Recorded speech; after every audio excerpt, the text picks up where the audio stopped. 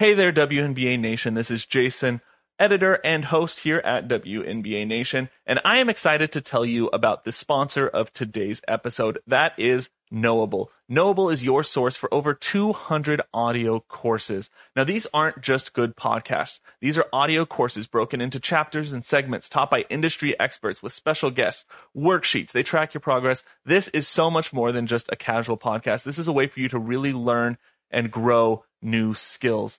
Do you want to learn how to speak with more confidence? They've got a course for that. Do you want to learn how to switch over to a plant-based diet and have that improve your athleticism? Taught by Chris Paul? They have that. There's so many great things. Do you want to learn how to start and run a great podcast? They have that over there. Whatever you're interested in, go to knowable.fyi or check out their app in the Google Play or Apple app stores, and you'll be able to search through their catalog, find a course that fits with something that you've been wanting to learn. I bet you're going to find something that you love. And when you sign up for your annual subscription, it's already super affordable, but use promo code WNBA Nation. That does two things. A, gets you 20% off of that annual subscription, so you get some perks for being a listener to our show. The other thing it does is it lets them know that you came from WNBA Nation, and because of that, it allows them to know that they should continue to support our show, which we really appreciate as well. So go check them out, search for the courses. I bet you there's a ton of things you're interested in learning. I know as soon as I signed in, I had 4 or 5 courses in my queue immediately, things I wanted to learn. So go check it out. Again, the promo code WNBA Nation at checkout will get you that 20% off, and enjoy the show. On October 10th, 2014, President Barack Obama, standing just off the shore of Pudding Stone Lake, announced his executive order to establish the mountainous San Gabriel Valley as a national monument, a move encouraged by notables in the Los Angeles and San Bernardino areas for several years. In his speech, President Obama cited the area's rich native history, its connection to the Latino community, its importance on the media landscape due to housing a vast antenna farm, and even the local observatory, which stood as inspiration for the Hubble telescope. Summing all of it up, he said, "I can think of no better way to honor our past and protect our future than by preserving the San Gabriel Mountains, not only because of its richness of history and culture and science, not only because of its scenic beauty that attracts over 3 million visitors every year, but because the story of the San Gabriel Mountains is, in many ways, the story of America." It's interesting how vast mountain regions seem to fit as a quality backdrop in Candace Parker's story, matching her stature and grandeur, the looming wonder of what could come next. And like the San Gabriel Monument, some might say Candace Parker honored the past and protected the future of women's basketball in 2008, capturing the nation by storm through telling the story of America. And so, with mountainous backdrops in tow, we move from Old Rocky Top to the summit of Mount Baldy, the pearly gateway to the City of Angels. This is part 2 in the story of Candace Parker's historic rookie season. This is W History.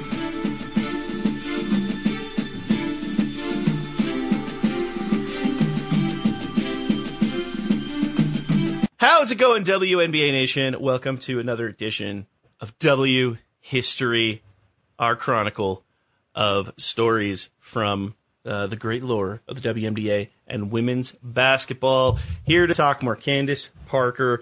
Thank you so much, of course, for being here. Of course, you can find the show anywhere your podcast can be found. We should be showing this on YouTube. And then, of course, you'd know it by now if you're listening to the podcast, but live here at Twitch. If you haven't had a chance to check out our Twitch, you should. But we're in all the cool places. I am so excited to get back into the swing of things. I'm here with Kyle and with Logan. How are we doing, friends? So good, man. I was saying this in our pre-record. I love these episodes. I get super, super amped. And like every episode that we finish kind of feels like I get left on a cliffhanger. And I'm like, oh, like what's coming next? What are we exploring into? What am I going to learn next time? And I'm just ready to like continue on with the Candace Parker rookie season. But yeah, Logan, how are you doing, man?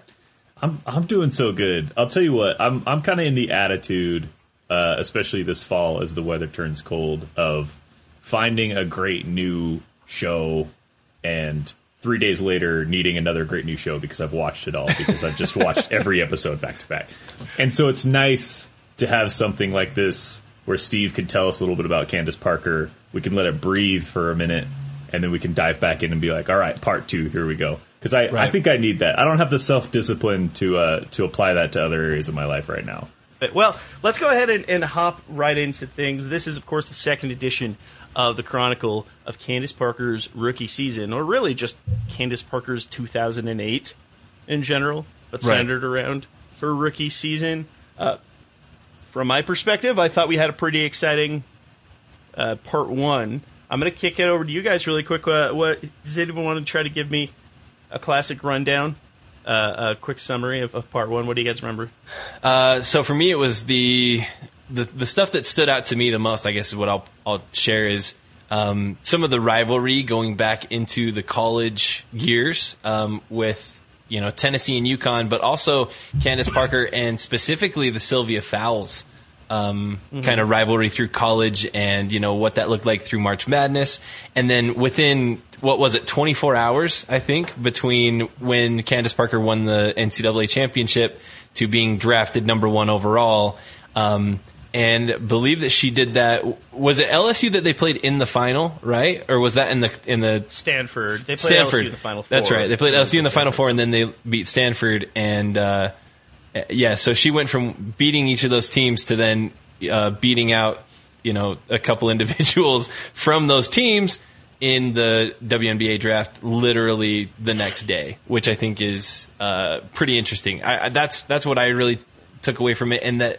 just the overall hype of Candace Parker coming into the league was pretty much unmatched from any other player leading up to that point. So yeah, that was my takeaway. Anything that I missed that stood out to you, Logan?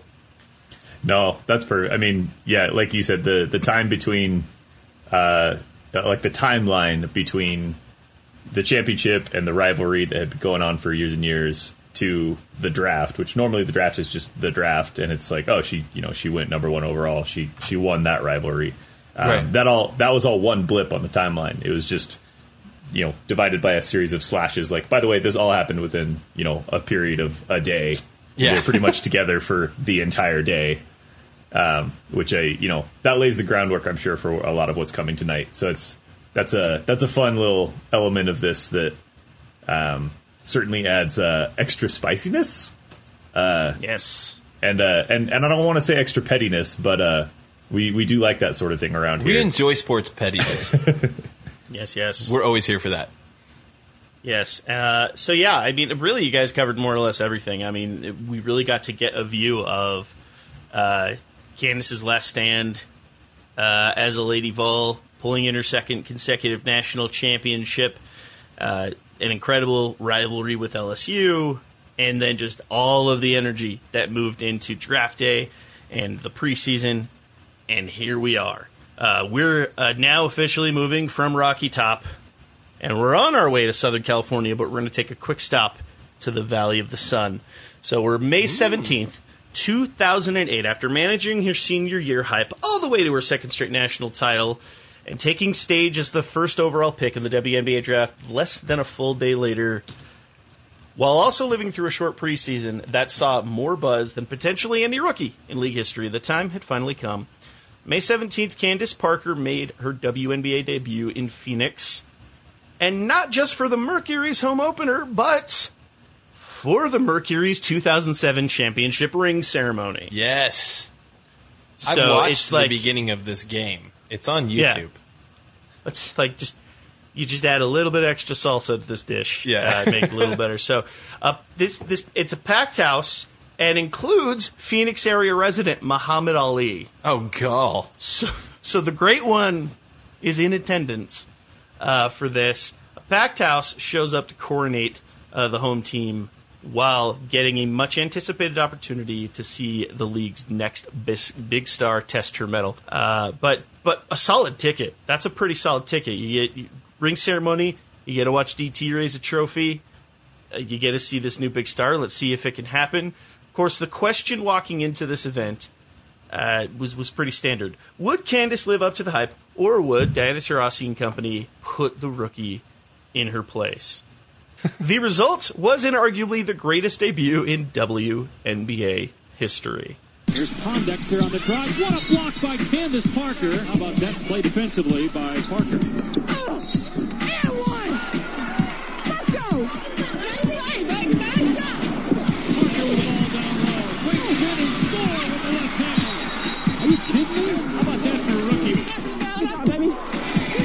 points, 12 rebounds, 8 assists for Candace Parker. LA wins it 99-94 in the best debut in the history of the WNBA. Just keep telling her, stay strong. They're going to go at you, but she's phenomenal offensively, defensively. She's five-dimensional. She finds open players. What else can I say? You know, she's the future, and I love it. The Mercury started the contest off hot. They jumped to a 15-7 lead early on.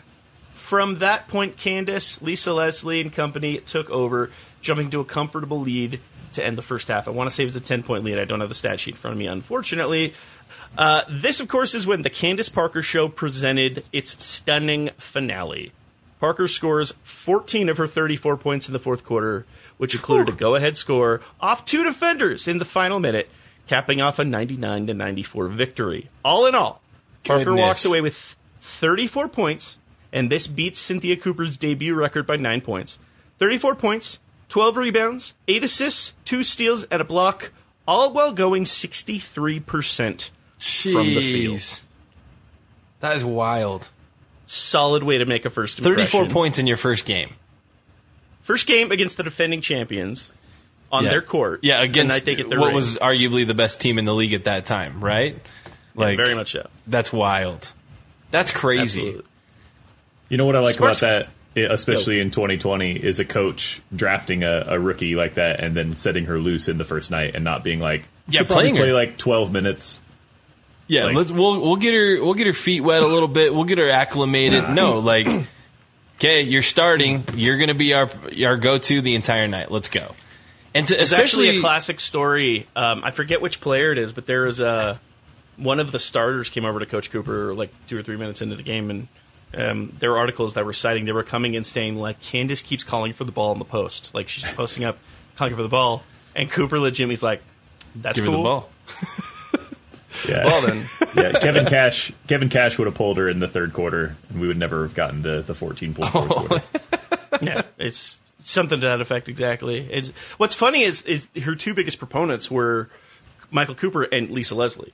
You know, Lisa Leslie was very much like she needs real estate, she needs minutes. Like what's interesting about this story, I think, in comparison to our previous story, was you had 2 stars in Houston who very much were trying to take the mantle from each other. Right. And this is very much a case where, and we're talking about a Lisa Leslie player who is just 2 seasons removed from being the MVP, watches this rookie, steps in, and is her biggest fan, and is her biggest supporter, and is wanting to be her mentor, and is wanting to build her up, and is excited for her success. And yes, there's always going to be that struggle of 2 stars, and they want to be called upon, but there's a much different tone to the way these guys that they talked about each other to the media and in post games. You know, there's just it's really in like, to me, it was pleasing to watch. At least during this point, I can't speak for any other levels of communication from what I'm seeing during this time, but it was just kind of a cool thing to see. I think that, and I don't think that's always the case, and especially in professional sports, a lot of times the veteran player kind of looks at the new hot rookie or the new hot young gun and is threatened and saying like, no, like I'm still here, I'm still top dog, right? Like, and you see that, you see that across the board. You see that when, quarterbacks in the NFL or, when you watch like the documentaries on like the Dream Team, the 92 Olympic men's basketball team and that, Magic and Larry were trying to say like, no, we're still here while, Michael was trying to, take his own. And you think, you think that it's going to be a battle perhaps. And you see that oftentimes, but yeah, everything that I've seen from, Lisa Leslie and Candace Parker from this season, as far as what I've kind of looked at in my own preparations, is they really did like cheer each other on. Like Candace looked at Lisa like the legend that she was and was just excited to play with her. And Lisa looked at Candace as like, you're the future of this. Like, this is on you. I'm passing the torch. What do you need? What tools do you need? And they were really there for each other. At least on the surface. Again, we're not in every, we weren't in the locker rooms or in every practice, but it seemed more so that way than in a lot of other scenarios. Yeah, definitely. I think it really took on a supportive tone, which I thought was pretty exciting from at least the perspective I had. And I think it tells a really interesting story during the season because things aren't as shiny as the other story we told, where the Stars were kind of butting heads, but were completely dominating, Right. night in, night out. So it's interesting how that dichotomy tends to work. That said, in the post game experience after a really exciting night, so Sparks coach Michael Cooper calls Candace the quote money player on the night. Lisa Leslie calls Candace's performance phenomenal in one word. Parker, when asked about her response to her debut, quote, "I don't think I'll be able to sleep tonight." Close quote. So that's cool.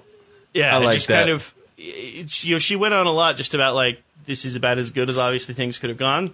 And the cool part about this was really the community took on. I mean, there was a lot of excitement out of Los Angeles. The LA media seemed to jump right into this. The next day in the LA Times was just, Candace's face was everywhere. I mean, this is very much like the next star has arrived, was kind of the treatment that was going on. It was kind of cool. And to that end, we kick it over 3 days later. Now, this is happening as a Kobe and Powell Lakers team are kicking off the 2008 Western Conference Finals. The top of the fold spread in the LA Times sports page goes to Parker. In a spread comparing her to hockey phenom Sidney Crosby, both young, marketable talents who have the ability to take their respective leagues to the next level. So this was an interesting take 3 days after this game, which was more than just reporting on things, but simply saying, what it's the impact that these individuals can have. And in the article, David Carter, an executive director for sports business at the University of Southern California, says of Parker, and just warning you out, it's like a paragraph-long quote. So take some notes, buckle in. But David Carter says, quote, "She delivers a compelling wow factor to a league in need of one. By making the Sparks look and feel cool while posting triple-doubles in Magic Johnson-like fashion, Parker may prove to be the rare athlete that a league can confidently hitch its wagon to." Close quote. I want you to know, anyone not watching the video, when I said cool, I put my thumbs up to show that I'm cool. That's a pretty rousing, I guess, call of, like what should come for Candace Parker in the future. The unique take that I like from it does go beyond just, this is a very good basketball player or, generational basketball player. Very much hits like there's a cool factor here. Right. It's just something so obviously a lot of hype coming in through this. We have business executives talking about the star power this individual has. That's kind of the note they're making.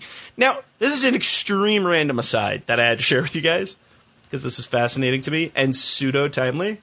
But there's a random thoughts column that runs frequently in the LA Times during this point. And in this same issue that this business executive quote, like this spread is in, this random thoughts column makes mention of Carla Christopherson. You may remember Carla Christopherson as part owner of LA Sparks and former Miss North Dakota. And they mentioned her because this may note the Christopherson's impetus for teaming with teacher Kathy Goodman to buy the Sparks.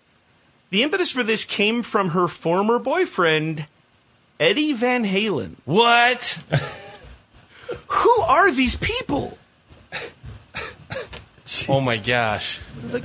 I was prepared for a lot of things to come into this episode. Eddie Van Halen was not one of them. Like Miss North Dakota with Eddie Van Halen. And then there's this like English teacher that's like, I will also buy Sparks. Like it's... Oh my head. It's impossible to explain. I did not believe that we would get Eddie Van Halen. Oh my gosh. Yeah. It's the story of the entire organization is fascinating. Like I need desperately a sit down with Carla Christopherson and Kathy Goodman. I need to, or at least anyone who knew these people. I need to know what these people were like. Yeah, how did all of this come to know? Yeah, like that would be fantastic.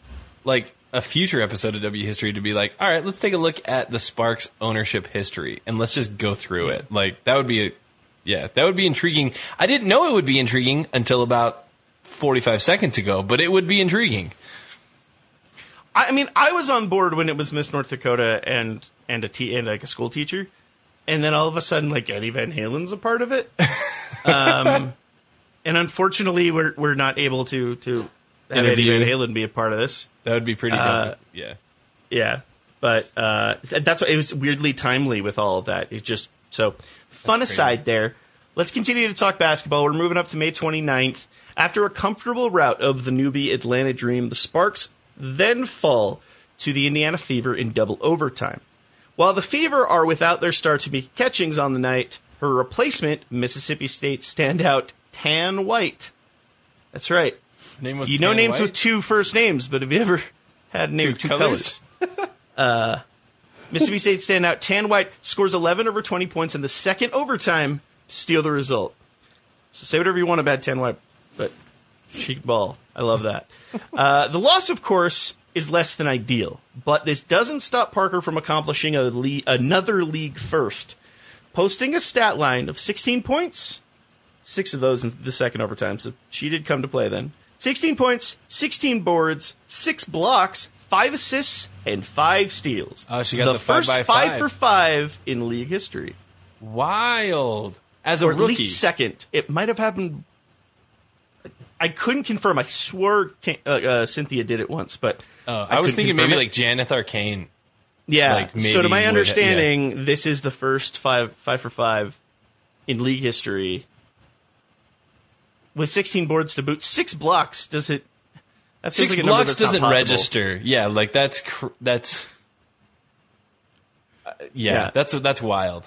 6 blocks isn't like anything over 2 blocks a game. If a player gets more than 2 blocks, it's noteworthy. Yeah, to get 5 Yeah. or more is That means at one point she had 5 blocks, and the other coach on the other sideline called a timeout and was like, "Hey, stop trying to shoot over the top of her, okay?" And then they went back out there, and she got another one. It's that or the coach went, I think we're due. Yeah, she ain't getting 6. Let's try one more. I mean, look, the Fever won. I mean, it's, yeah. but still, that's, That was back when the Fever did that sort of thing. yeah. Hey, they're not Zing! too far off from bringing in hardware. So That's true. It's- They won a they're not- championship like just not long before we started our show. So Yeah, it's big tree fall hard. It happens. But yeah, so 5 for 5, pretty cool stat line there. Naturally, every single post-game report makes note to call out failed dunk attempts from both Parker and Leslie, but that's nothing. right. Let's head to May 31st. After an easy victory over the Washington Mystics, which saw Parker post her third double-double in 4 tries, the Sparks end the month of May with a 3-1 record. This takes place, of course, on the same night of the announcement that Parker and Leslie would be sharing the court not only on the Sparks, but as members of the U.S. national team in the upcoming Beijing Olympics. More on that in a future episode.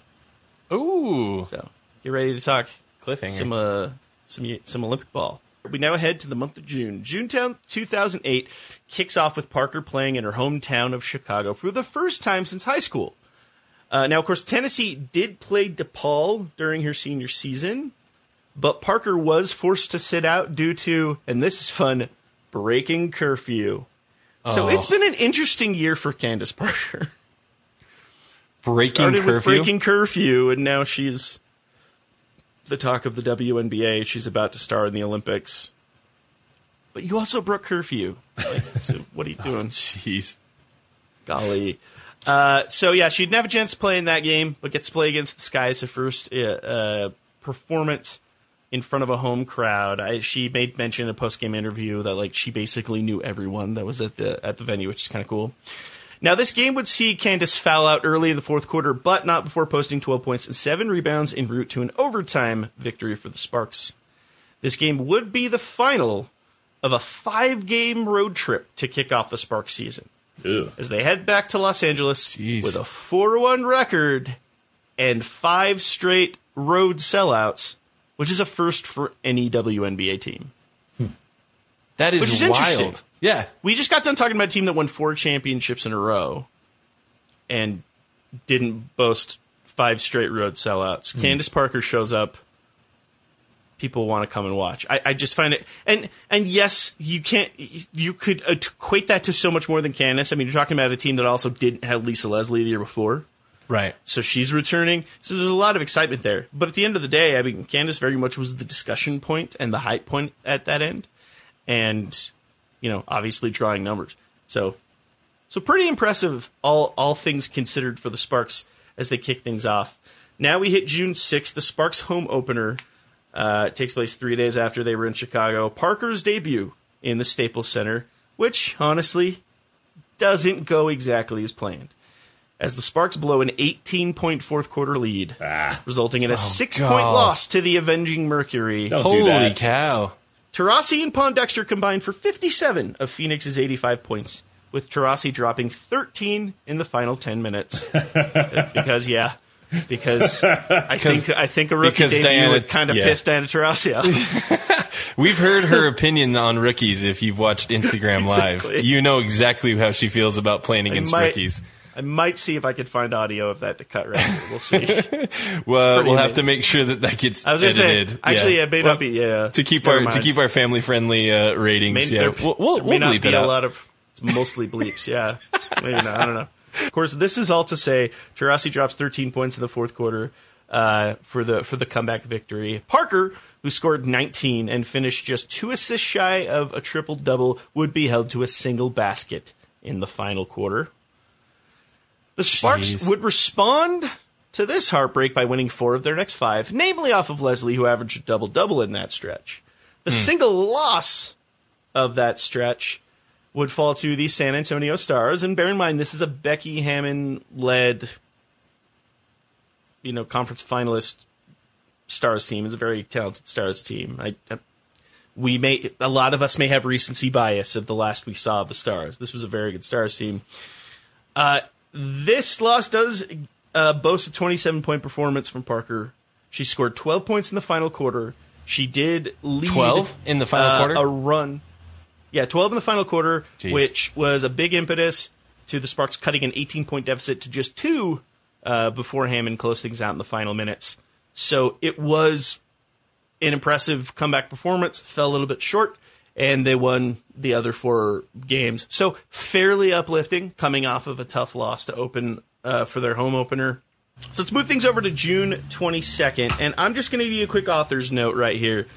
The next 2 games in the season, at least the aftermath of these games, are, from my estimation, a bit of an eye roll. I don't know why, but I got rubbed the wrong way from some of this. I'm just going to let you guys know ahead of time. This should be fun. Okay. June 22nd. In Tamika Catching's first start of the season coming off an injury, the Sparks boasted a cozy 14-point victory over the Fever. Parker ends the night with 10 points, 10 boards, and 4 blocks. But it's the 2 points scored with 29 seconds left in a 14-point win that steals all of the conversation, sincerely, for weeks. 29 ticks remaining, Parker makes a steal around half court, glides into a solo fast break, and lands, oh boy, the second dunk in WNBA history. Takes it out for a three-pointer left side. That's no good. Rebound tipped out. Parker on the run. We going to get a dunk here? Yes! She did it! She did it with 29.5 seconds left. Lisa Leslie did it first. Candace Parker did it second. So it's the first WNBA dunk since Lisa Leslie in 2002, which is cool. Teammates. There were lots of graphics of both of the dunks side by side. That was pretty sweet. There's a lot about it that's cool. I'm not trying to take that out. Like I said, I'm not trying to just take the energy out of this. Because it was a cool moment, and it was definitely something that woke people up. Right. Where I take issue with this is this haphazard media frenzy that happened during this moment. Because all at once, dunk is just like the only word any sports journalist seems to give any about. Like, it's just all they want to talk about when it comes to the WNBA is like, is it finally dunk time? Are we finally going to see the dunks? Like, as if that's all that exists in the world of basketball. And I don't know. I've got a lot more to report on here, so I don't want to get too much into too many diatribes. So the very next day, so this happens, the very next day, the Los Angeles Times runs a tough hap spread.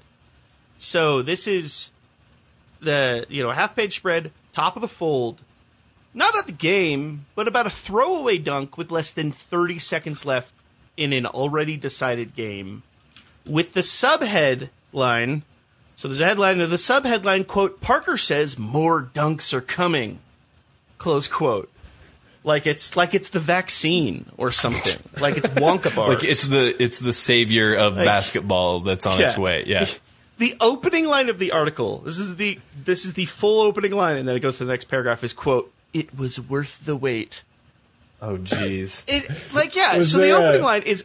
Was there like a Bill Plaschke opinion piece at the bottom of the page? Like, can women play sports too? Like, hold up. You hold up. No. Oh, no. Hold that thought. Yeah. So the opening line's even more melodramatic than the subhead. And the rest of the author, which, by the way, the author of this article is Chris Pine, which is funny to me. Oh, that's funny. The rest of Chris Pine's Oscar consideration speech goes 4 full paragraphs before so much as sharing the final score of the actual basketball game, which, Logan, you can cover up for me, because you also took news writing classes and stuff. Generally a bit of a no-no. Yeah, that's 4 paragraphs too much without the final score. Yeah, that's usually something you want to make sure is pretty clear pretty quickly. 4 paragraphs, because we got to talk about this one dunk. And this seems to be the narrative for the next several weeks. And I read a lot of these articles. Suddenly every sports journalist becomes that 11th grade Fairweather sports hobbyist we all knew, who thought Mark McGwire and Blake Griffin were the goats of their leagues, because apparently home runs and dunks take up 99% of those sports. All analysts could seem to muster in an already electric year for Candace Parker. Think about everything we've already talked about. Between Tennessee, between her debut, everything that's gone on. All they could seem to muster in what's been an incredibly exciting year for Candace, for all the right reasons, is, when are we going to see another one? I saw that quote so many times. It took 6 years to see another dunk. When's the next one going to happen? With, like, the slurping lust of Bonsai, Shenzi, and Ed staring at a dangling zebra carcass. Just like, I can tell. We want I'm dunks, so glad. more dunks. Like, I'm so glad that you brought in, for everybody else, Steve has been letting us know how frequently his son has been watching The Lion King, so I'm so glad that he's working in Lion King references into the WNBA, into the W history scripts. If not for Ed, I would have had no idea what you were talking about. But I was like, oh, I know who Ed is. I literally remembered it from their opening line. It's like, what do we have here, Bonsai? I don't know, Shenzi. What about you, Ed? Like, thank you for saying all of your names in your opening line. That really helped. My son's loving The Lion King for quite a bit. I do have to say this. I will make this very short because we've had a lot of asides tonight. But I very much am weirdly fascinated with food in animated movies. Mm-hmm. Because there's so much food in different animated movies that it's like pizza in the Goofy movie. Why in the world is it that, like, it looks delicious, or is it just, right? Yeah. I may have watched cheese. The Lion King too many times, but I watch that scene every single time The Lion King, and I'm like, I might try zebra. Oh, I thought you were gonna go the Timon and Pumbaa. Like, do those bugs look good? It's like, have the bugs sort of look okay? Slimy Bugs yet look all right. satisfying. Like, when he's like, oh, the Greenfield kind, I'm like, yeah, the Greenfield kind. That would be interesting. Yeah. But, so that's the general narrative, though. There's this weird obsession with when's the next dunk. And, of course, lucky for all the pundits, the answer is 2 days. June 24th, the first clash between the Sparks and the Seattle Storm featured all of the previous. And so it is a great statistic or fact. I think this is exciting. So this is the first matchup between these teams. This game features all of the previous 9 league MVPs. Holy crap. Holy crap. The last crap. 9 MVP awards are featured in this game. Can you guys name for me Oh, gosh. who those are attributed to? I'll give you one hint. There's 4 players that this is attributed to. Okay. So, obviously, Lisa Leslie.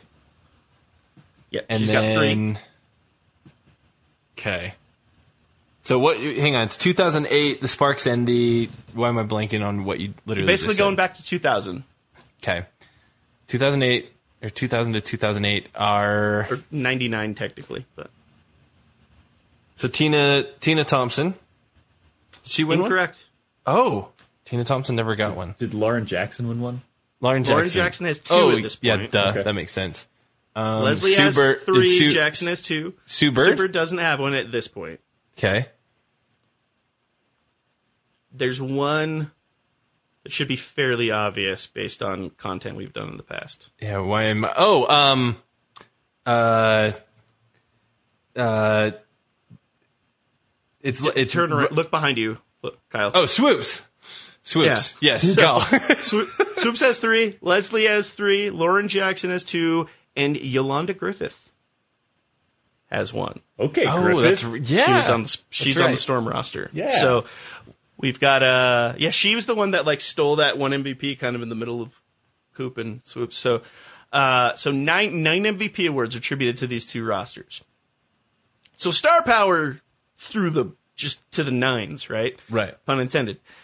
Parker, amid all of this, greatness is not the word I wanted to use. That sounds lame in the moment, but just all of the star power, 9 MVPs, amid all of that buildup, is the story on the night. 22 points, 11 rebounds, 4 steals, 3 blocks, and a 14-point Spark win against a very talented Storm team.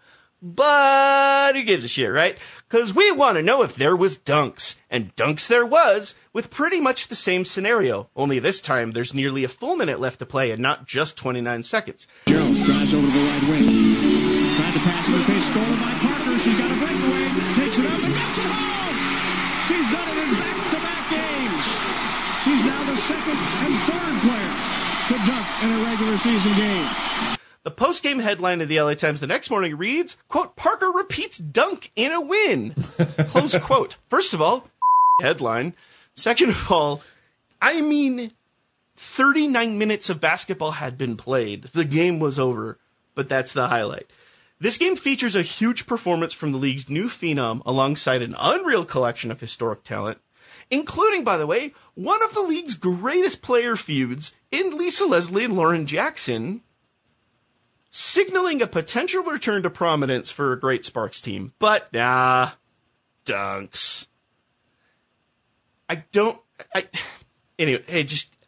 It's hard for me to explain why this frustrates me, and it's just that I'm not trying to outlaw the idea of, like, the women's game isn't not about dunk. It's the way that it's covered. Like, there's no question why it's always been a struggle for women's basketball to get the respected content that it deserves. Because the media seem to respond as if they're the fair-weather fans they love mocking. And it's this weird, like, they stoop to that same level. This is one of those times. There's that quote. I don't know who said it, but there's that line about, like, never attribute to malice what you could attribute to just, like, ignorance, like something like that. This feels like a group that's, like, actually trying to be like, hey, like, they're doing, like, NBA stuff in the WNBA. Like, you should pay attention. Candace Parker's really cool. Like, I think the intention is in the right place, but the ignorance of it is, I mean, you've already outlined it. It's like, there are so many reasons this game is amazing, and you're missing the mark significantly. And the next day, June 27th, actually, it was technically a couple days later, June 27th, the call to cut it with all this dunk talk finally comes from... So the call in the LA Times for someone finally saying to quit, of all people, comes from Bill Plaschke. Yes. Awesome. Longtime columnist and pseudo slimeball Bill Plaschke. I've read his stuff pretty much my whole life, but still. Plash is Plash. Who, in his regular Times, says the following, and this is quite a long quote. It's so we'll get through it. But I thought it was very prescient. So, quote, during a season in which the Sparks could grab the average Southland basketball fan like never before, the last thing they need to do is brag about their dunks. In women's basketball, to brag about a dunk is to deny your identity, to feed into every male stereotype, to shout, hey, we're one of the guys. But they're not. And that's why they can be so much fun. That's why John Wooden likes the WNBA better than the NBA. That's why the Sparks have developed a solid fan base that will only grow as the duo of Parker and Lisa Leslie grows. He then goes on, Plaschke goes on to credit the exciting product the Sparks have been putting on the floor at this point, saying, quote, on Thursday against the Washington Mystics, I'm guessing these fans didn't show up to see Parker dunk. They showed up to see Parker thread a pass between 3 defenders to Tamika Johnson for a layup, to see Parker set a perfect low pick for Lisa Leslie. Then there was a 6-pass possession that ended in Parker's turnaround jumper. It wasn't Laker flashy, but it was spark fun. Close quote. That's a great quote. So That's a fantastic quote from Flashkey. Yeah. Yeah. That's great. I was shocked just because I've never seen him as like a necessarily close-minded individual.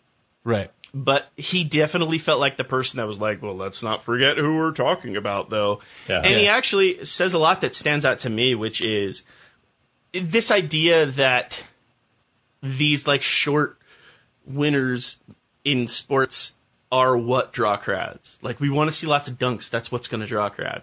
We want to see lots of homers. That's what draws a crowd. Like, there's this idea that this like hybrid level of athleticism and people flying out of the gym is why people come to watch basketball. There is, in my estimation, one universal tool to draw a crowd and build an effective fan base, and I have a feeling both of you know the answer. Is it winning games? Yes! It's winning games. I don't care how Gotta get the you do W's. it.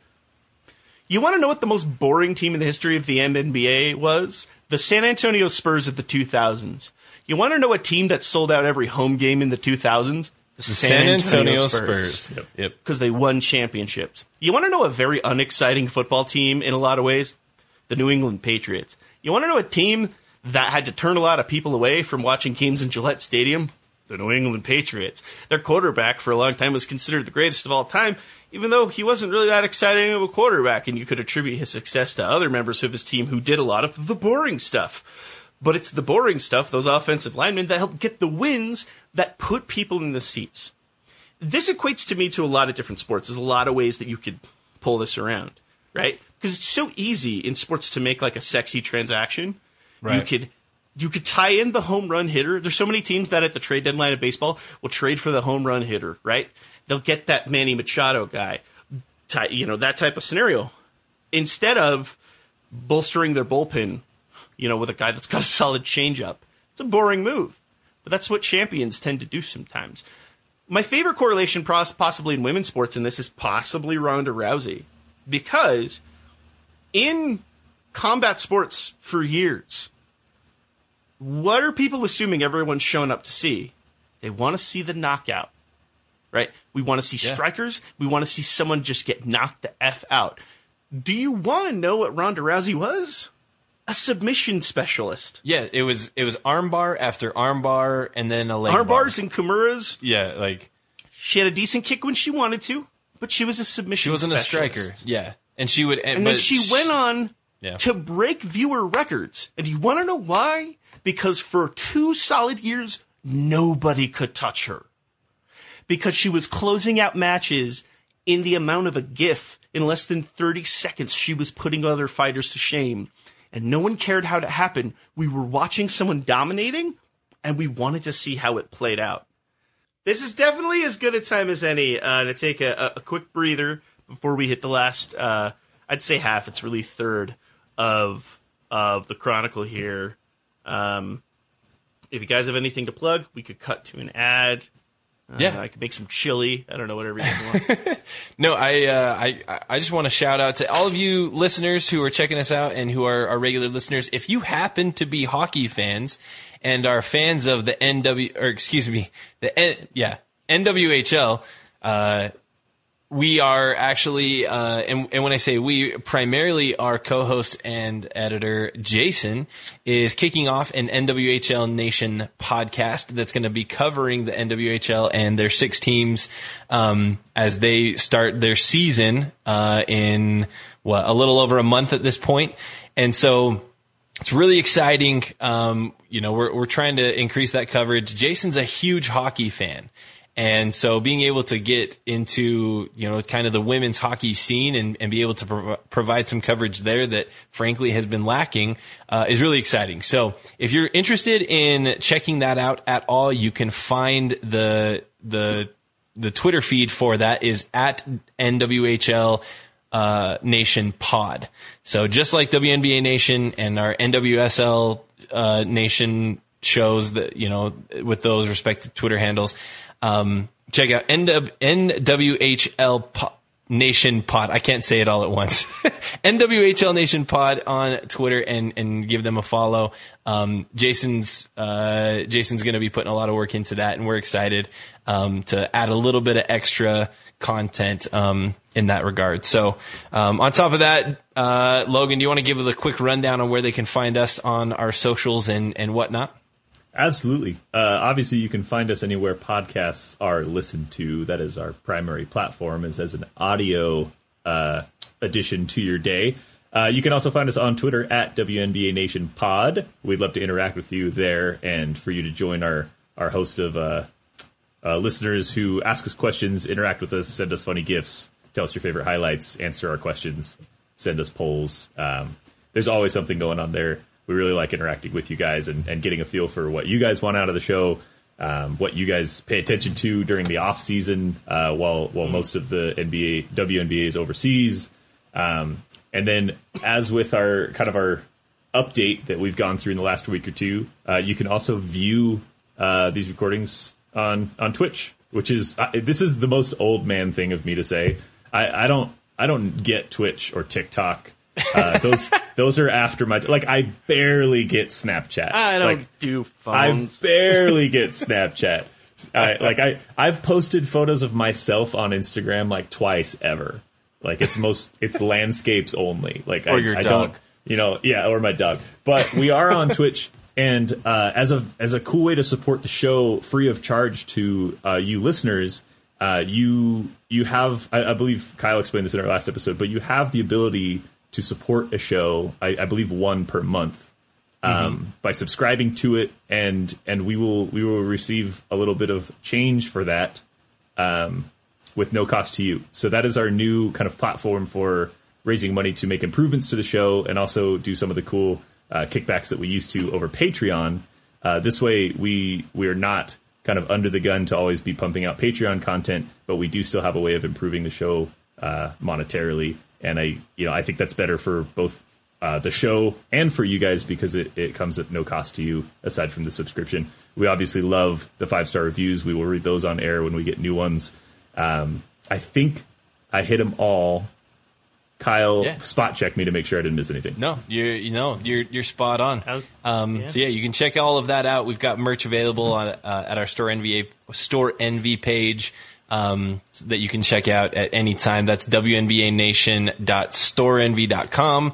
And, feel free to check that out. There's some great merch there, as well as just a reminder, anytime anybody buys one of our quote unquote, I'm a nobody t-shirts, the proceeds from that will go toward purchasing tickets to WNBA games or NCAA women's games, moving forward, to get people more and more introduced into women's basketball. So anytime you purchase from that, just know that you're putting money into what we call the WNBA scholarship that we use to purchase tickets for first-time attendees to get in and check out the league, which is how we got into the league, and we want to pass that forward. So if you want to support the show that way and have a pretty sweet t-shirt to go along with it, that's a great talking piece that as I wear it, people are like, wait, I'm a nobody. What does that mean? I love wearing mine all the time because that I get a chance to talk to people about the WNBA and women's basketball and kind of spread the love there. So, but yeah. Thank you so much. Let's get back to some basketball. We now head into the month of July. And, we've cooled off of the dunk diatribe. We'll see how much of that actually makes the cut. If you're here on Twitch, you got to see the whole gambit. But if you're listening, we may have to cut some of that. Or there's a chance that we just run that as a separate, special episode. Here's a half an hour of the guys complaining about dunks. Who knows? Who knows? Special edition, subscriber only. For me, it was group therapy. I think I needed that. It was actually really awkward because I got Steve a pair of SB dunks for Christmas, and now I've got all of this I hate dunks, and I'm like, I'm okay with that. Did you also get me a bulk pack of Dunkaroos though? Take some of those. It wasn't in the budget. The SB Dunks were in the budget, but the Dunkaroos, the Lorna Doone of dippable snacks, was in the budget. All I know is Steve said July, and I know what happens in July because of research that Steve sent us, and I am here for it. Yeah, let's do it. I'm so excited. Yeah. We're heading to some very explosive events here in July. So it's July 6th. The Sparks end the month of June with a 10-4 record. Parker in that stretch averaging 17 points, 9 rebounds, 4 assists, and 2.5 blocks a game. And then immediately jump into a 3-game losing skid. Oof. So they lose 3 in a row. Parker then bounces back with a 31-point, 10-rebound, 3-block performance in an 11-point win over Phoenix. There's just so much fun had. Again, with this weird dude, Phoenix. what is with Parker and the Phoenix games? Like, Yeah, just some wakes her up in those games. It's fun. seriously. This is, of course, followed by this performance, 31 points, is followed by her easily her best performance on the rookie season. Quite possibly still the best statistical performance of her WNBA career, when she absolutely dominates her personal mentor, Tina Thompson, in an 8-point win over the outgoing Houston Comets, to the tune of 40 points, 16 rebounds, 6 assists, 2 steals, and 5 blocks. Whoa, For hold 40 up. points. Can you just say that stat line one more time? In case somebody was like, in case you're driving and you're listening to the show, or you're like zoned out a little bit at work, pause what you're doing 40 and points? listen to this stat line one more time. All right, on 40 the points? outgoing Houston I'll say it a Comets. third Right, this is like Yeah. her final message to the Comets. And what was that again, Steve? As you go home. 40 points, 16 rebounds, 6 assists, 2 steals, 5 blocks. Goodness. I'm Now, not. the 40 points is I'm not one saying shy. Candace Parker killed Yeah. the Comets, but is there a I'm not saying possibility that she just killed, like she just ended the Comets? They were like, all right, there's no coming back. You from know this. what? This is it. We don't want any more of this. Now, her 40-point performance is just 1 point shy of Lisa Leslie's all-time team record, which was set in 2006, and she actually had a shot at tying it. She ended the game missing the first of 2 free throws. So if she makes that, she ties the record. She doesn't. Still, no one's going to complain about a 40 spot. There's obviously talk about how Tina Thompson is a personal mentor of hers. I do think that it's a pretty boss move to drop a 40 spot on your mentor and then call her your big sister in the post game interview. There's something about that that's like that's how winners win. So obviously, this is a huge performance. Now Lisa Leslie, while giving Candace full credit for the performance, she was very complimentary of Candace and everything she did on the night. She also nods to this performance coming off of Parker's ability to respond to the Comets' propensity to focus their defense heavily on Leslie. And this leads to my new favorite petty quote of the series thus far. This is my new favorite quote. So Lisa Leslie, quote, "I knew the double team was coming. Houston has always been the team that wants to make sure I don't beat them," close quote. Oh, I like that. Just I like that. I had a feeling they were coming at me because I've burned them enough in the past. And That's know. that's beautiful. You can tell that she thought about that a little bit beforehand. Like it's you- a little diplomatic. It's just Yeah. a little bit like they just want to make sure that I don't win, but they're really just saying like, yeah, they really don't like me. Yeah. So they doubled me up. And so I just thought that was hysterical. What's funny to this is we've talked in previous episodes about, I have a budding theory that if things were switched up a little bit in this dichotomy, and the Comets happen to have the first pick in this draft, and Candace Parker goes to Houston, I'm of the theory that there's a really good chance Candace Parker's the type of player that could have potentially breathed life back into this Comets franchise, and at least kept them going for a few more years, giving them a little extra fodder to keep the engine running.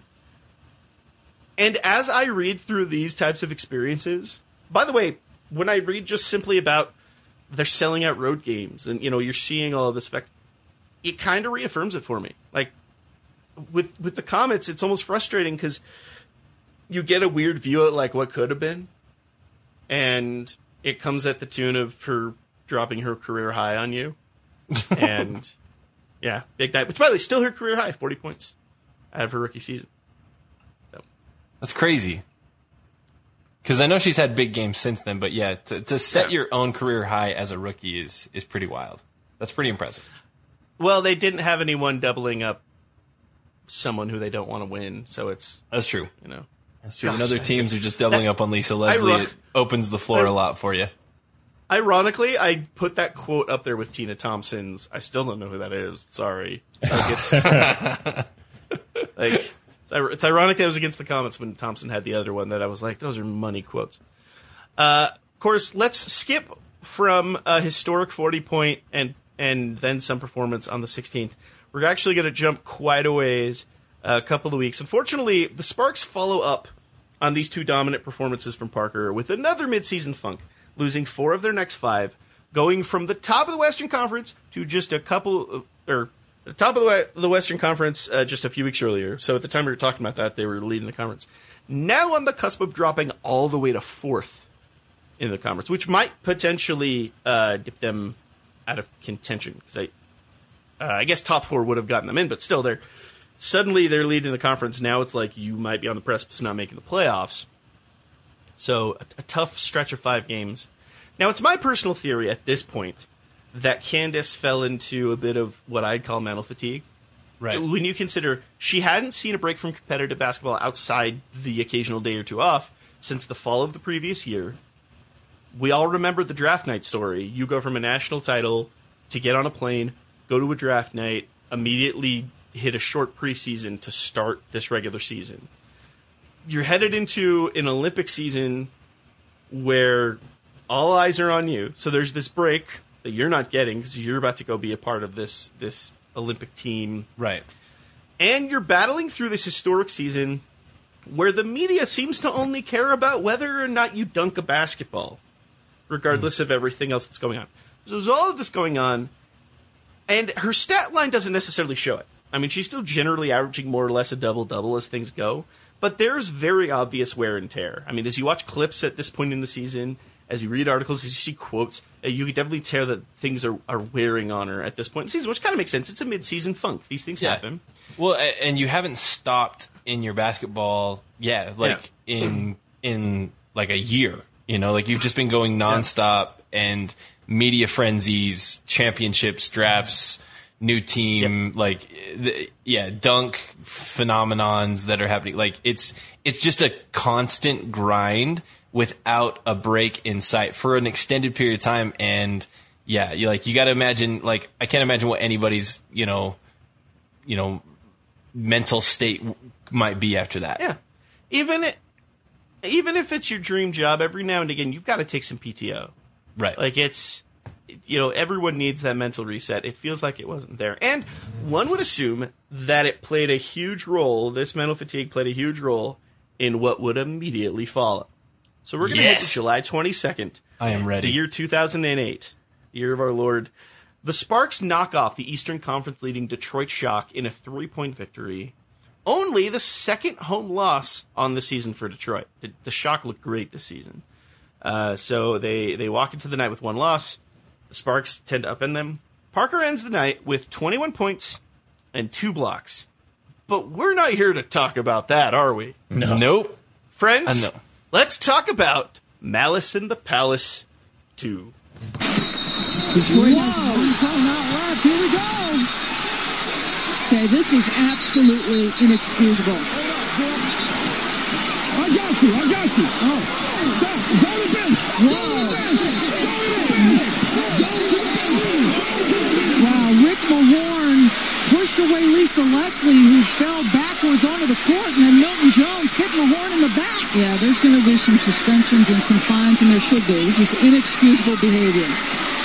Absolutely no place in the game for this. Cheryl Ford is back on the floor.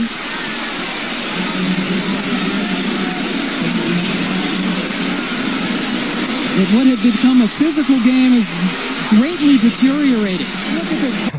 Fight!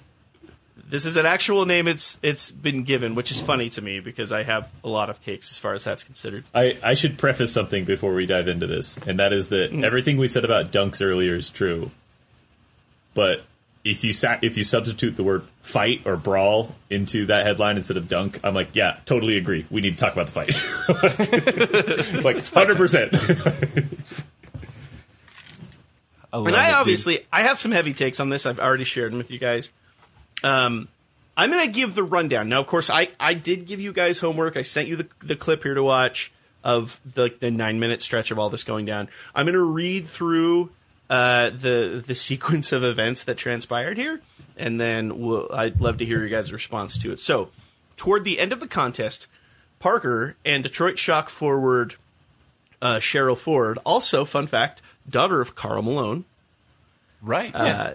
Yeah. So Cheryl Ford and Parker face up on each other after fighting for a rebound under the basket. Parker begins to make a go at Ford at this point when Lisa Leslie steps in to cut things off. They head up the court, and at this point, you can really tell emotions are palpably high. You can just kind of feel that pulsing in the air, even watching it on a screen.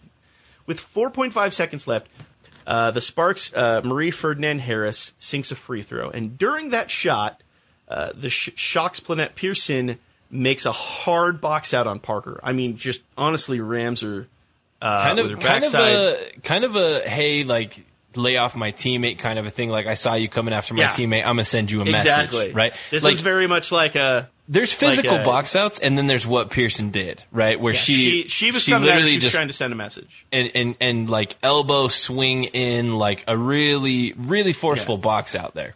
This was very much a fastball well inside, like watch yourself, right? Right. And so during that shot, she hits this hard. Now Parker spins toward Pearson, and this leads to both players getting entangled, falling to the court, and that's when you hear the first whistle. Play stops. Now, as Parker is slowly getting back up, Pearson starts aggressively moving at Parker, which knocks Parker to walk over her. Yeah, like walking over her. And as Parker's coming ground, she pulls and like wraps Pearson up and pulls her down straight to the ground. And Pearson like thuds hard onto the court. At this point, benches are clearing. Yeah, let's go. Benches are cleared. Parker and Pearson are now attempting blows. You know, they're trying to actually take some shots at each other. And this is the point where Parker starts to get up and then is tackled by Deanna Nolan, which then officially leads to this just a full-on scuffle of players. You see players, coaches everywhere. There's an amalgamation toward the center of the court. And honestly, if you don't know much about this, is actually when things, for my estimation, get interesting. As the scrum is generating, Lisa Leslie enters into like the outer portion of the pile. You can tell she's kind of squeezing her way in, really trying to break things up. She's very palpably tried to be that person in moments toward the end of the game that same night. Well, she's the one that separated Parker initially, right? When she and Cheryl Ford had that tangle earlier. She's the one that kind of made that peaceful. Yeah. This is when, and this is kind of controversial. I know where I stand on this, but she starts to try to make her way into the pile. At this point, she's cut off by Detroit assistant coach Rick Mahorn, who people are claiming was playing peacemaker. Mahorn pushes Leslie away from the pile, which knocks her to the floor. It incites further unrest amongst players and coaches already on the court.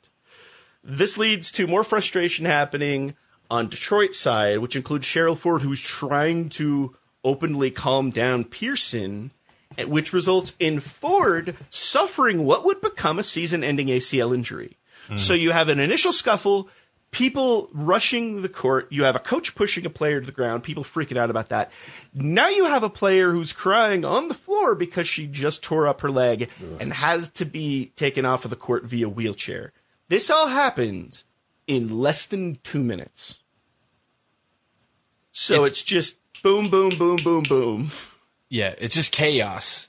It's utter chaos. And it's so like my heart breaks for Cheryl Ford in that moment, because she's the one that kind of initially got Candace kind of heated, right? Like there was kind of a physical rebound. The ball got stripped away from Candace, right? And there was fouls called and whistle blew, and she was the one that kind of got Candace going. And then her teammate then, kind of goes to send a message to Candace with that physical box out and then she, turns around and grabs, she's physically restraining Pearson, like away from the pile, right? Like getting her away Yeah. And as she's doing that, it's as she's like kind of twisting her body to do that her knee just stops and she drops to the ground. That's what's interesting. When I first read this article, I envisioned in my mind like she got into the scrum and someone landed on her and that's how she hurt her ACL. I mean, it kind of was like a freak. It looks very minor. It looks very minor. Yeah. And it clearly just isn't an from ACL the pop. very get-go. I mean, you see her struggling on the court. You see Lambier is very much distraught. Yeah. You can tell a lot's happening. And what's interesting, too, so the break in action is, I believe, it's 9.5 minutes. It's quite a stretch. And as this is happening, Michael Cooper and Lambier are chipping at each other on the sideline. Yeah. And kind of not even like fighting, but almost just like, all right, can we get this over with? Because Lambier is about to blow a gasket from the refs. He's like, can we just end the damn game? There's 4 seconds left. Can we review this later? Cooper's like, let's just take this W home. They're chipping at each other. Of course, Michael Cooper and Bill Lambier have a history. Yeah, they don't like each other. Playing for the Lakers and Pistons, respectively. So there's all of that going on. All in all, like I said, 9-minute break in action, 4 ejections on the night, 11 total suspensions. Planette Pearson suspended for 4 games. Rick Mahorn suspended for 2. Candace Parker suspended for 1. And every other player. Well, there were a couple Sparks players since they left the bench to incite this were given 2-game suspensions. Most everyone else were single-game suspensions. Obviously, there's some controversy there that these were the 2 people in the scuffle, 1 for 4 games, 1 for 1. But, I mean, when you look at the tape, clearly one of them incited the moment, at least. Right. You could claim that Parker kind of set the tone for it in a previous play. But for that exact moment, I mean, Pearson was very much the person that kind of initiated made a lot of that happen. Yeah. Mahorn put his hands on a player, knocked her to the ground. I get why you'd be suspended for multiple games given that. I get it. If you want to claim Peacemaker, if you want to claim that Leslie might have taken a shot at him and he was responding that way. I've got to take. I have my personal feeling on that. I'd like to hear yours. Yeah. So, because if you listen to the commentary, you can go on YouTube and watch this clip. If you listen to the commentary, it seems like initially what's being said is he pushed Lisa Leslie to the ground. Now, Lisa Leslie is not a small individual, right? She's tall, but she's tall and she's muscular, but somewhat thin. Mahorn is just a behemoth of a human and probably outweighs her by 100 pounds or more and is like bigger than her. And his, forward progress into her as she's coming in to help break things up and he's coming into her. And from me, it looks like he extends his hands out and pushing her backwards onto the floor, which just obviously really unacceptable for a coach to do that. But you actually hear the commentary say Mahorn just pushed Leslie to the ground. And then it seems like they kind of reeled back a little bit and say, well, it looks like they just made contact with each other and it was inadvertent and Leslie just lost her balance. Yeah. And my personal thoughts is I think he was heated a little bit and was frustrated and I think he made a mistake and I think that he went a little further than just accidentally making contact, like standing in her way and she just lost her balance. I think that it was a little more than that. I definitely don't see it as malicious intent. I will say. No, I don't think he was trying to harm her, but I think that I think that it was excessive more than just getting in between her and the pile. I think his forward momentum, and it looks like his hands extend out a little bit to push her back. And that's my take. And of course, by the way, if you haven't seen this clip, we may share it in the description so you can look it up, but, feel free to pause this, give it a look. It probably would help you to actually see this go down. I will say where I call, because the commentary was real quick to change to Mahorn's the peacemaker here, right? Yeah. And you hear that term a lot during the review. And where I call bullcrap on that is simply to say, Mahorn's at the back of the bench as this kicks off. He goes straight from the back of the bench, makes a direct line, not to the scrum, but to Lisa Leslie. I mean, he goes right to her. She's right at the scrum. She only moves away because he gets in her way. I'm not saying he did it to push her to the ground, but it's clear that he was trying to specifically confront Lisa Leslie, someone who was not a part of this initial play.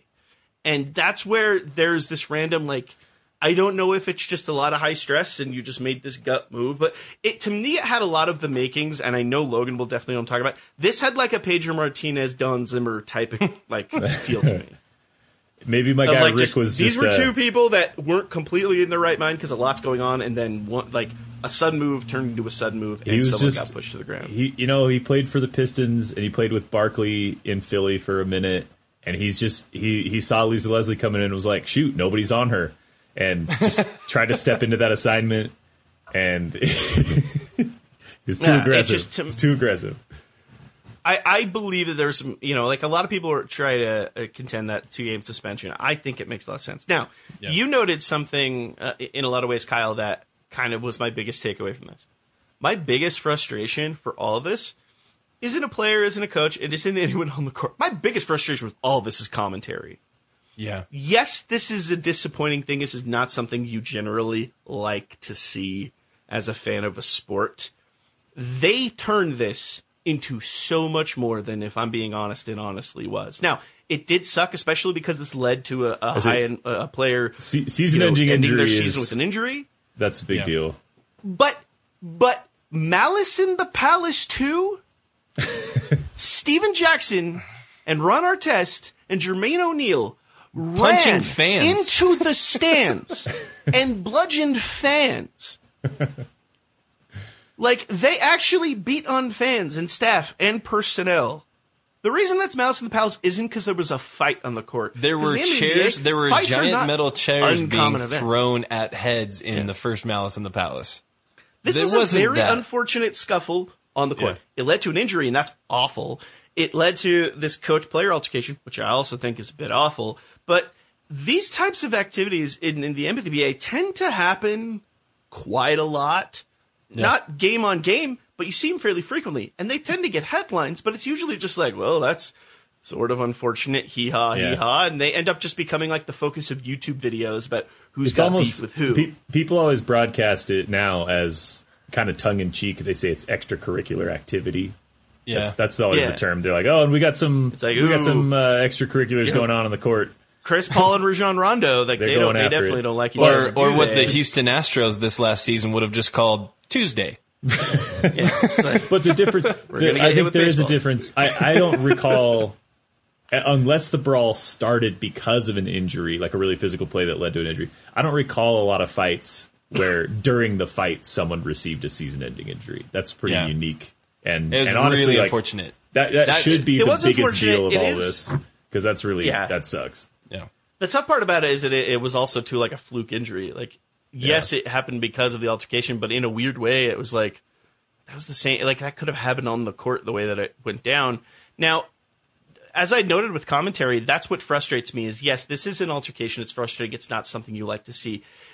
The condescending nature of commentary as this happens, the constant barrage of this has no place in the game and this is just terrible behavior and this is not something becoming of the wonderful game of basketball. If this was an NBA game, the commentary would be saying, well, they're going at it. Boys, the benches are clearing. Boys being boys here in the Palace. That has like a Joe Buck, this is a disgusting act vibe. Yeah, to it. It's just, it was so overemphasized. It was like listening to a wrestling commentator talking about a bad guy. I'm just like, how dare they? Oh dear, like it went just a little bit over the line of like.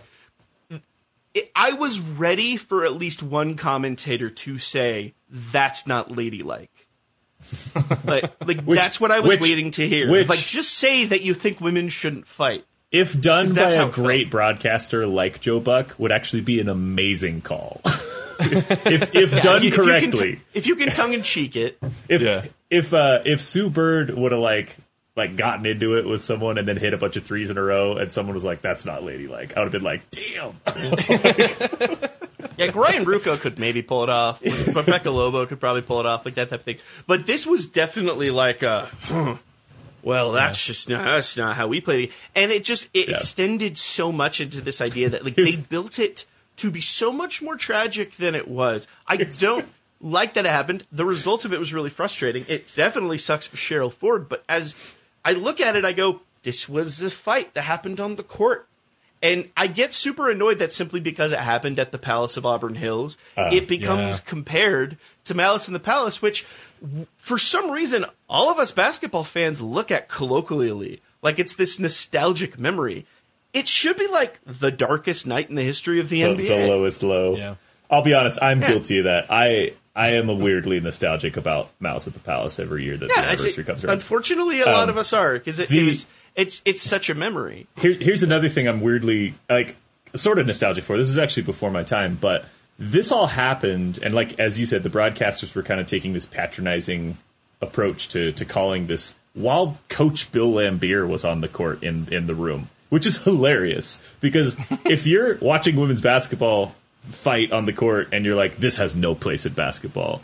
But the head coach is Bill Context. Laimbeer. Bill Laimbeer is This the has coach. no place in the game of basketball. Mr. Laimbeer, please turn around and walk back up the tunnel. I love Bill Laimbeer. I love that he's coaching the Aces. I think he's great for the league, but you can't broadcast like that not knowing, like, oh, by the way, we've got two members of the Pistons in the house tonight. I'm waiting for someone to say, oh, yeah, this has no place in the game. And I'm waiting for Bill to actually say, you know what, actually, in the right moment. I made a career out of Sorta having does. this exact thing happen in the game. Sometimes. I was not basically a hockey player in sneakers. Sometimes you got to take your big meaty forearm and just smash it in a dude's face. You just got to smash it in there.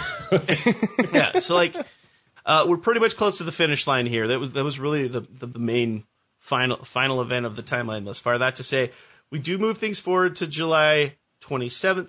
Parker sits out the immediate following contest against the Connecticut Sun.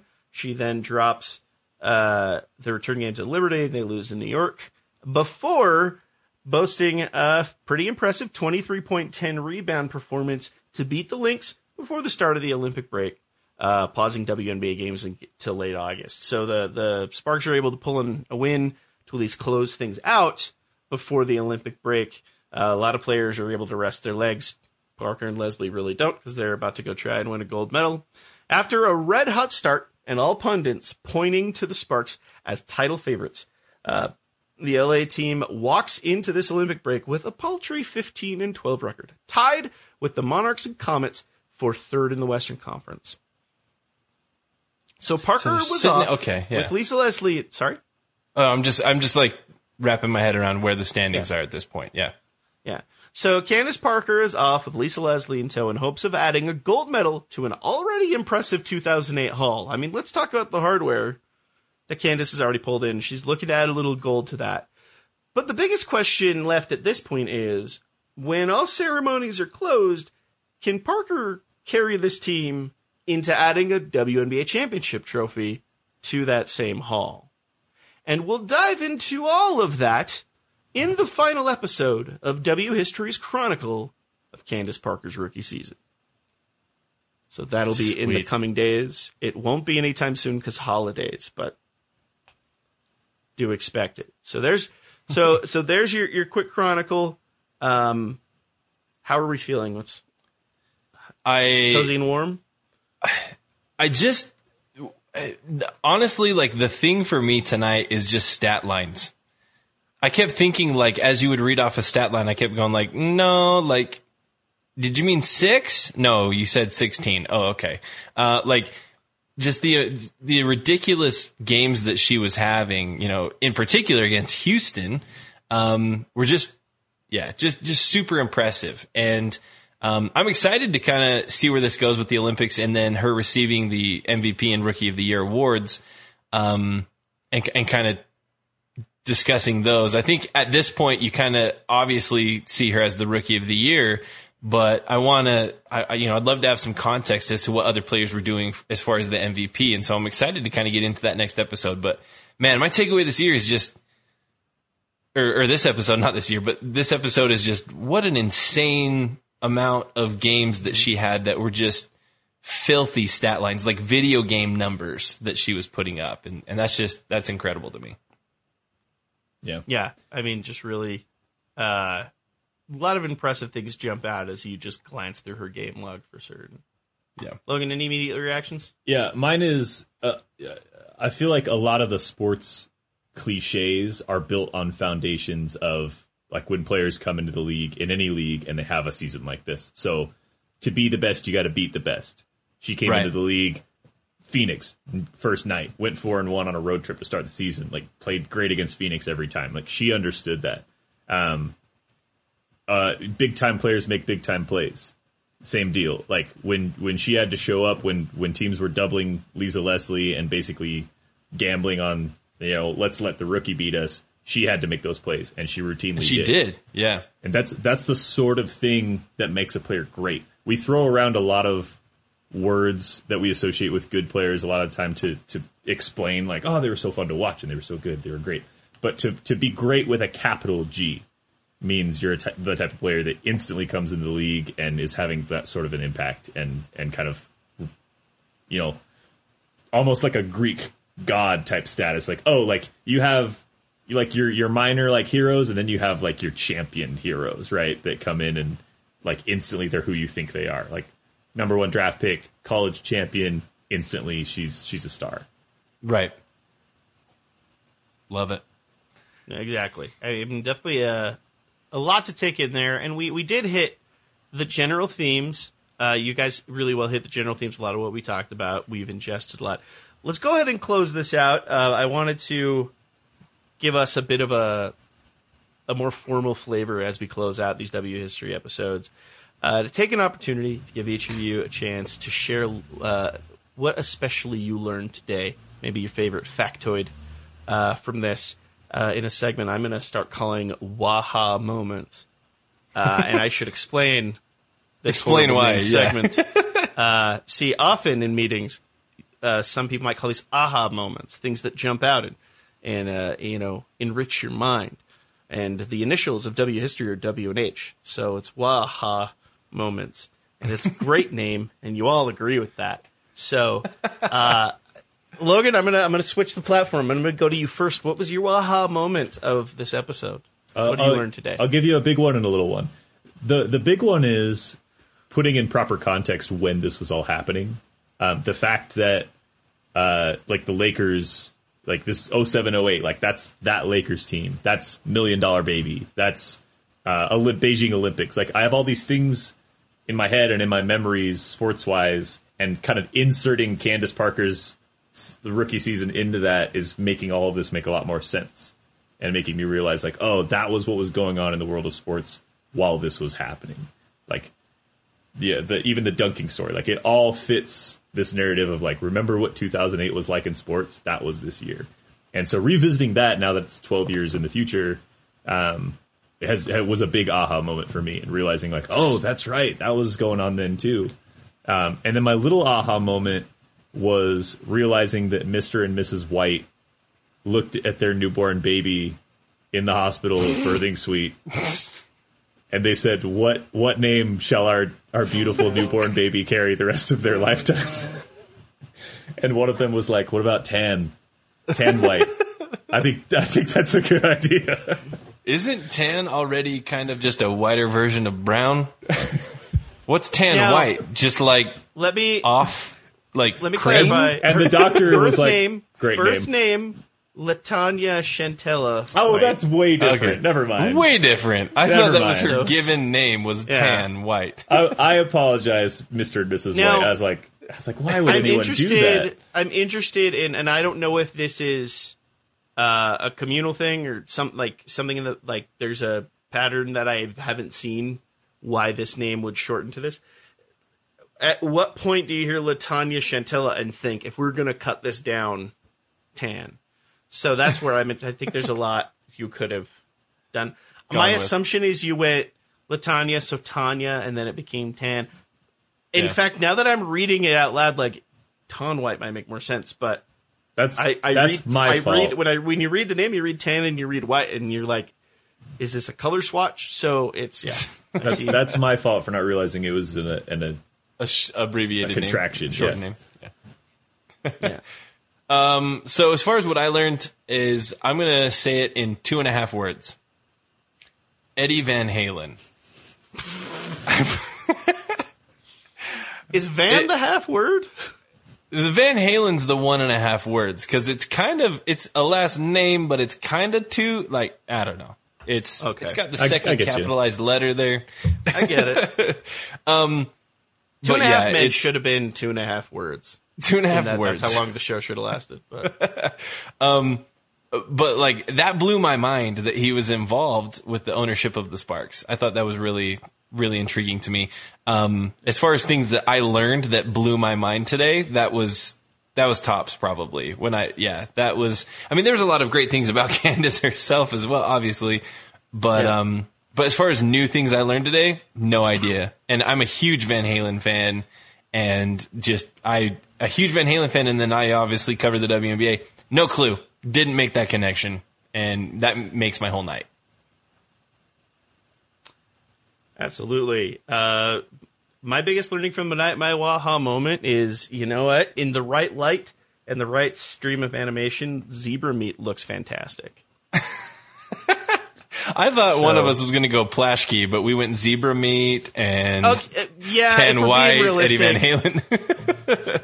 The one main crusader to say we need to stop this dunk talk and respect women's athletes for the great that they are, that came out of Bill Plashke was actually the thing from my research that was like, hold up now. It's like, wait, him?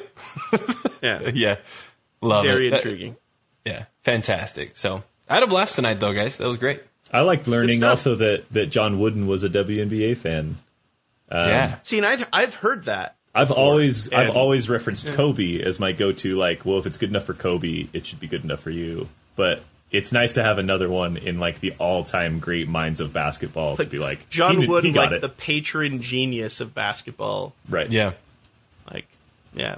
Recognizes the game for what it is. Yeah. Like, Which, by the way, you wouldn't have learned had Bill Plashke not woken up one day and was like, someone's got to say something. And it's going to be me. Shouts to It's going Bill. to be Bill. You got this, Bill. He calls himself Bill in the mirror. You got this, Bill.